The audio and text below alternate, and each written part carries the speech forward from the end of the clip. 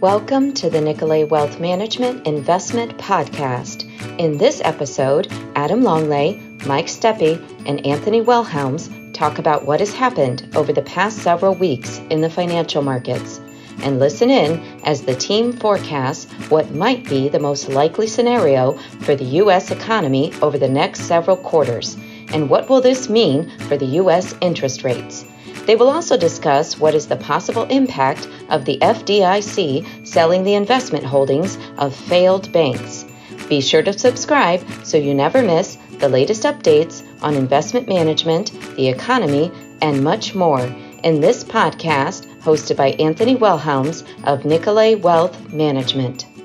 Hello, everyone. Thank you for joining us on another episode of our Nicolay Wealth Management Podcast. I'm your host, as always, Anthony Wilhelms. And joining me are Mike Steppe and Adam Longley. Mike, will you kick us off with an update on what's going on in markets?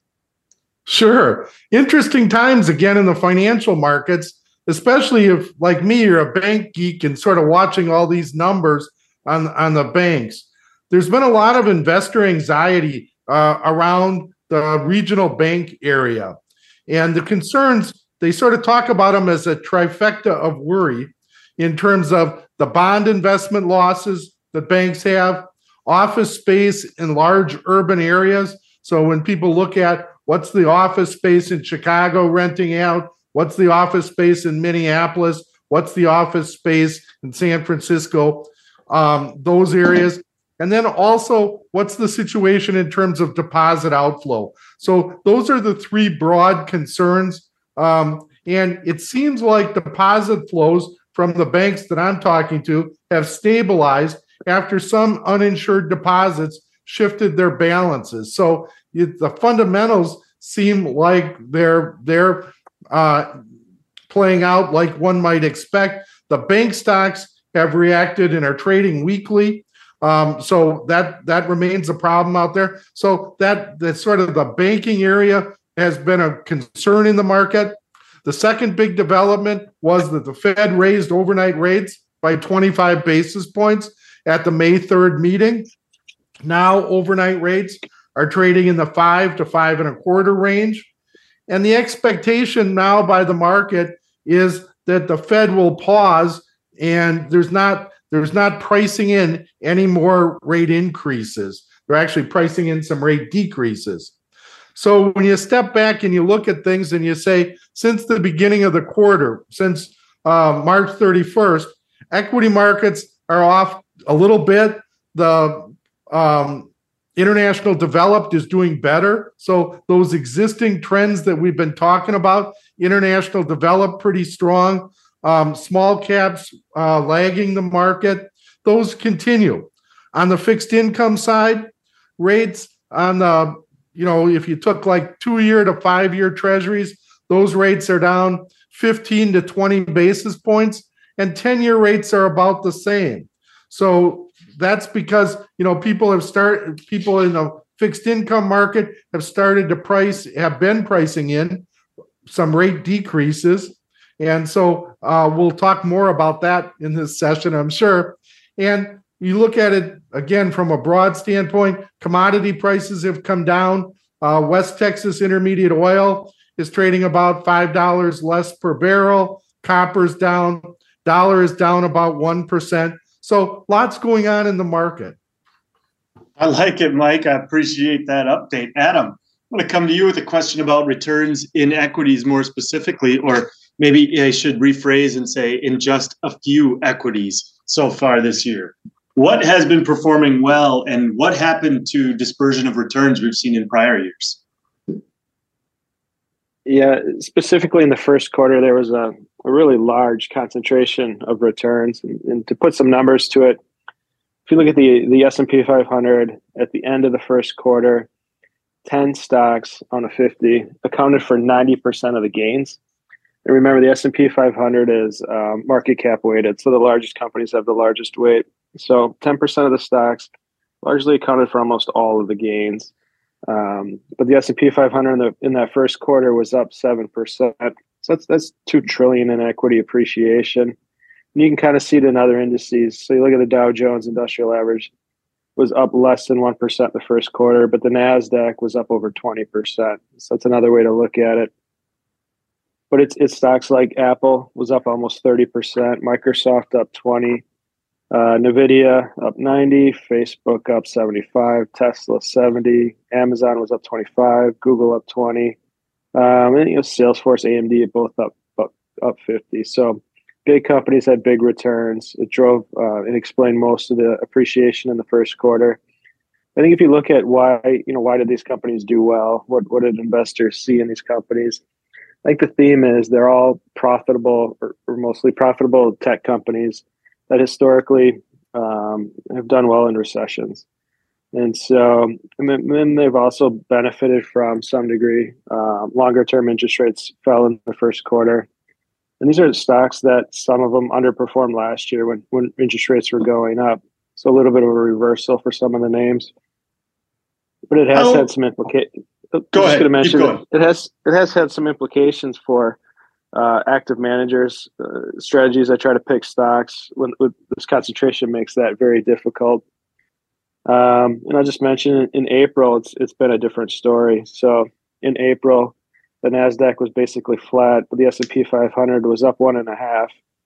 And then the best performing sectors in the S&P 500 were more defensive in nature, like staples, consumer staples up 4%, healthcare up 3%, utilities up 2%.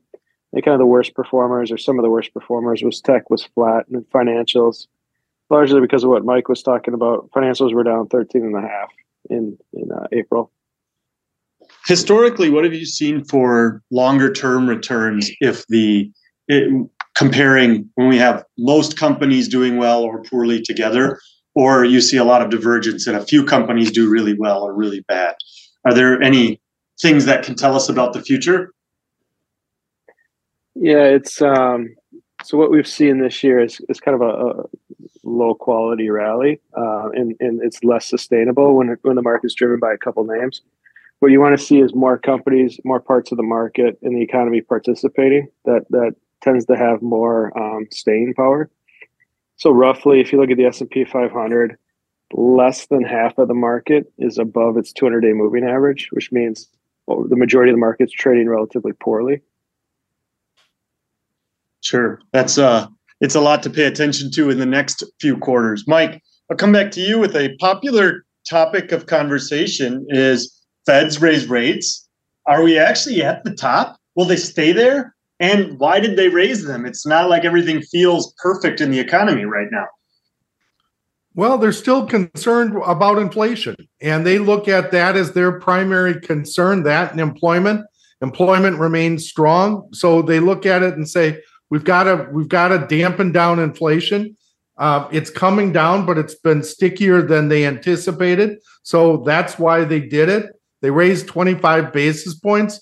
The market has started to feel like this pause is going to be short. I'm not sure that they're right about that. I think they may not be. But right now, it seems like they're going to pause, and that we probably won't have, in my mind, a rate change by the Fed this year. If it does happen, it'd be late in the year, probably December. So you've got a period now where rates will probably be fairly stable in terms of overnight rates. The market has priced in a significant amount of cuts based into the market. So it'll be interesting to sort of watch to see if that happens. But right now, we're in a spot where overnight rates are 5 to 5.25, and 2-year rates are substantially lower. So it's an interesting market. Mike, I don't know if this was a careful speech by you, or just I should have assumed I knew the answer to the direction. You said that the Fed may change rates near the end of the year, but didn't give a direction for that. I think the next move will be a slight decrease, but I don't think it's going to be soon. Gotcha. There's some time to try to sort it out. Would you stick with that for a moment? And maybe Adam jumps in on this one too. When we think about the financials have been a pretty tough sector lately, and certainly one in the news. Why raising or higher Fed funds rates has been one of the things that's difficult on banks? Well, first of all, usually it's not. Usually higher interest rates and a steeper yield curve are good for banks because they can price their loans off longer maturities and price their deposits off shorter maturities, and they make spread.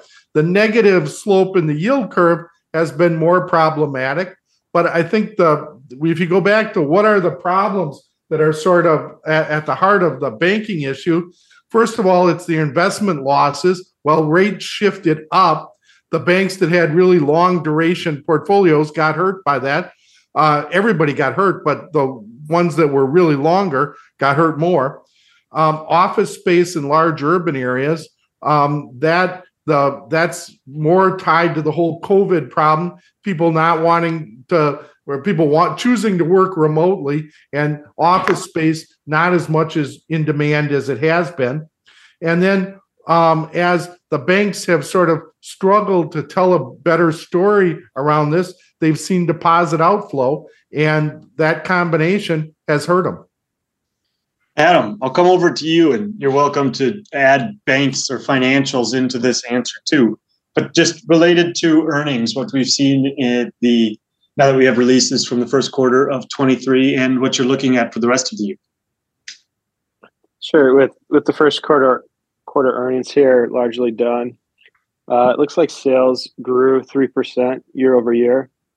That is better than the 1.5% expected, but it's not great in a world of a 5 to 6% inflation. If you look at the individual companies, I think it provides some interesting color. As an example, Kimberly-Clark reported organic sales growth of 5%, but that was driven by 10% increase in prices. And actual sales volumes were down 5%. Similar, Procter & Gamble, organic sales growth of +7%. That's with 10% increase in prices, volume down 3%. Pepsi sales up 12%, but volumes were down 2%. And then a company like UPS, obviously a volume-driven business, said volumes got worse in the quarter, and that to the point where they were down high single digits in March. And then their guidance for the next quarter is that the trend continues. So not great. And then you have earnings are going to be coming in at -2%. That's better than the -5% expected. But we are mindful that earnings growth expectations, it was -5% right before companies reported. But at the beginning of the year, expectations were that they were going to grow 1.5%, and they didn't. They contracted by 2%.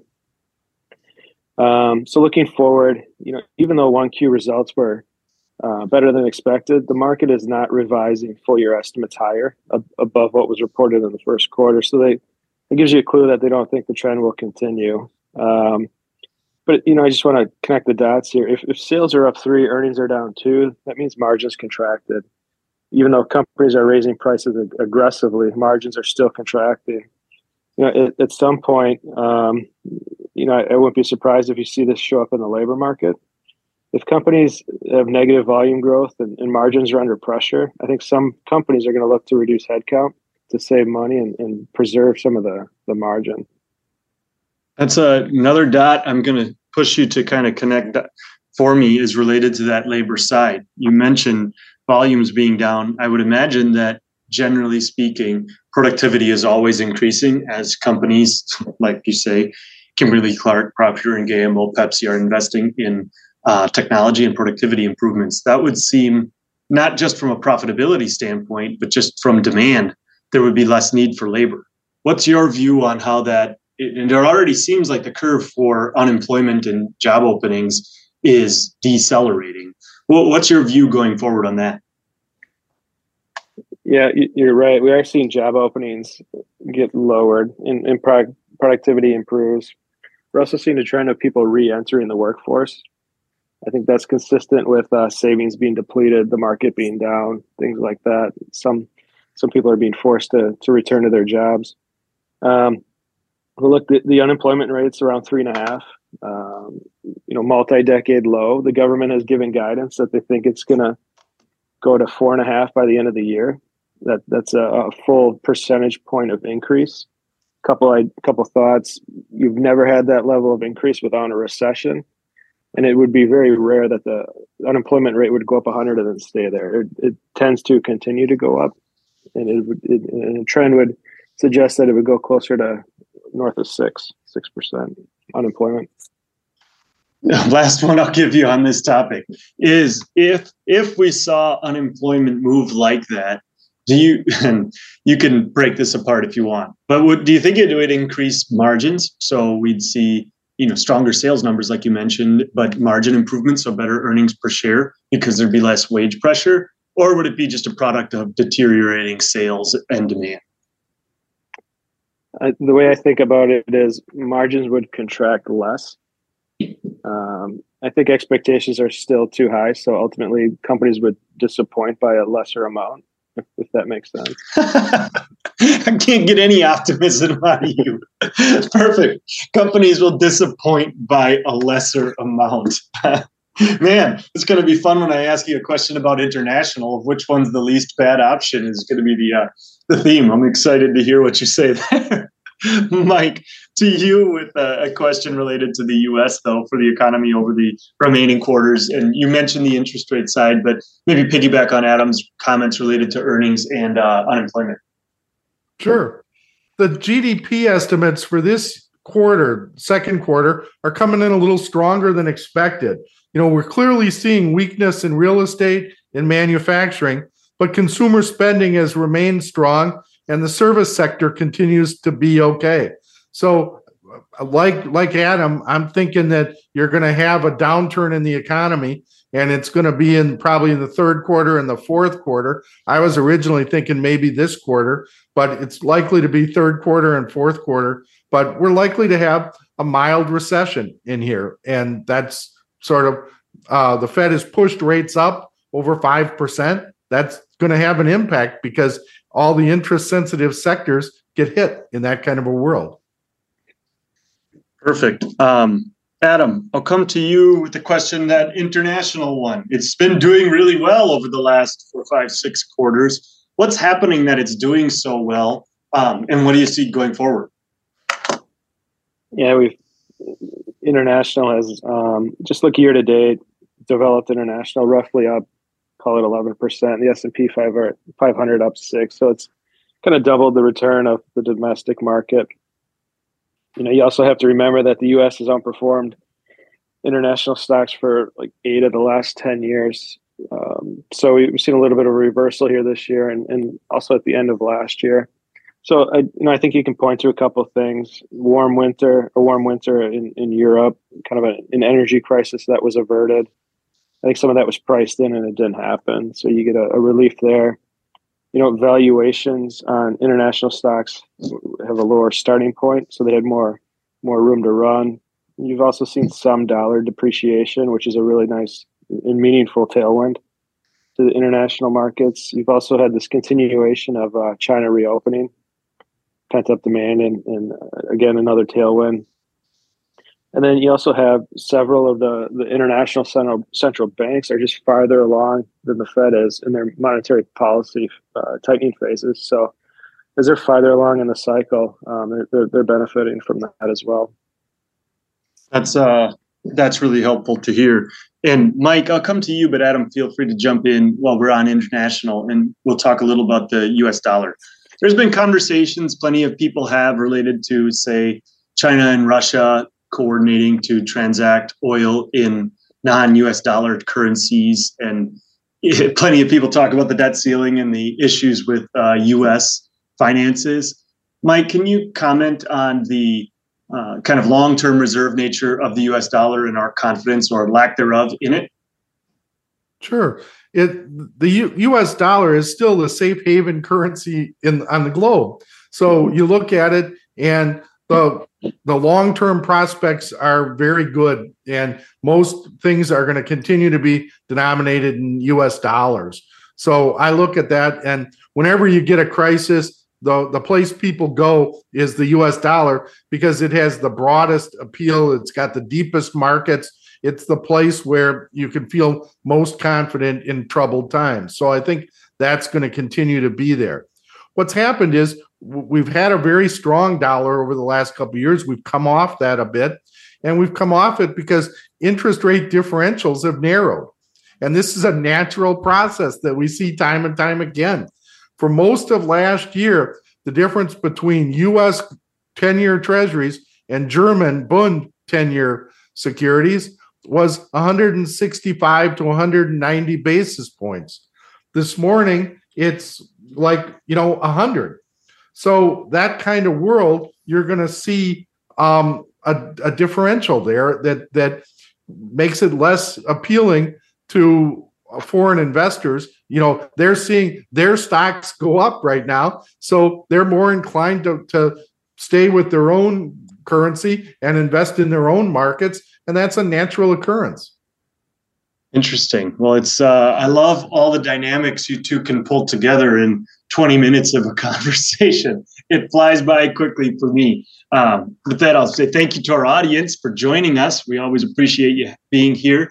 And please reach out to anyone on the team if you have anything that we might be able to help with. Mike, you give us some parting thoughts from your end? Sure. It's going to be an interesting time over the next couple of weeks because the FDIC is going to be selling securities out of the Silicon Valley Bank and out of Signature Bank. And so those things, they're talking about just in the mortgage-backed market, that being $10 billion per month that they're likely to sell. And it's going to be interesting to sort of watch that and how that plays out. You've got a party selling that's more interested in what date they're selling this than the price that they're getting. So you have different dynamics going on, and that creates uncertainty. So you've got the uncertainty that's already there because of debt ceiling questions and all that sort of turmoil that creates. Plus you add this FDIC selling, and I think all that creates opportunities for people. I like it. Adam, your parting thoughts. Yeah, well, I'll try to say something positive since you were giving me some crap before. We're of the mind that the rate hiking cycle has been completed. We're now in a period we would consider a pause. If you look historically from the last hike to the first cut, which would be the pause period, equities on average, and we're looking at the S&P 500, are higher, and that average appreciation is about 5%. There are periods of decline, but over multiple 8 cycles here, the average return is +5. Hey, I like your optimism, Adam. Thanks, everybody.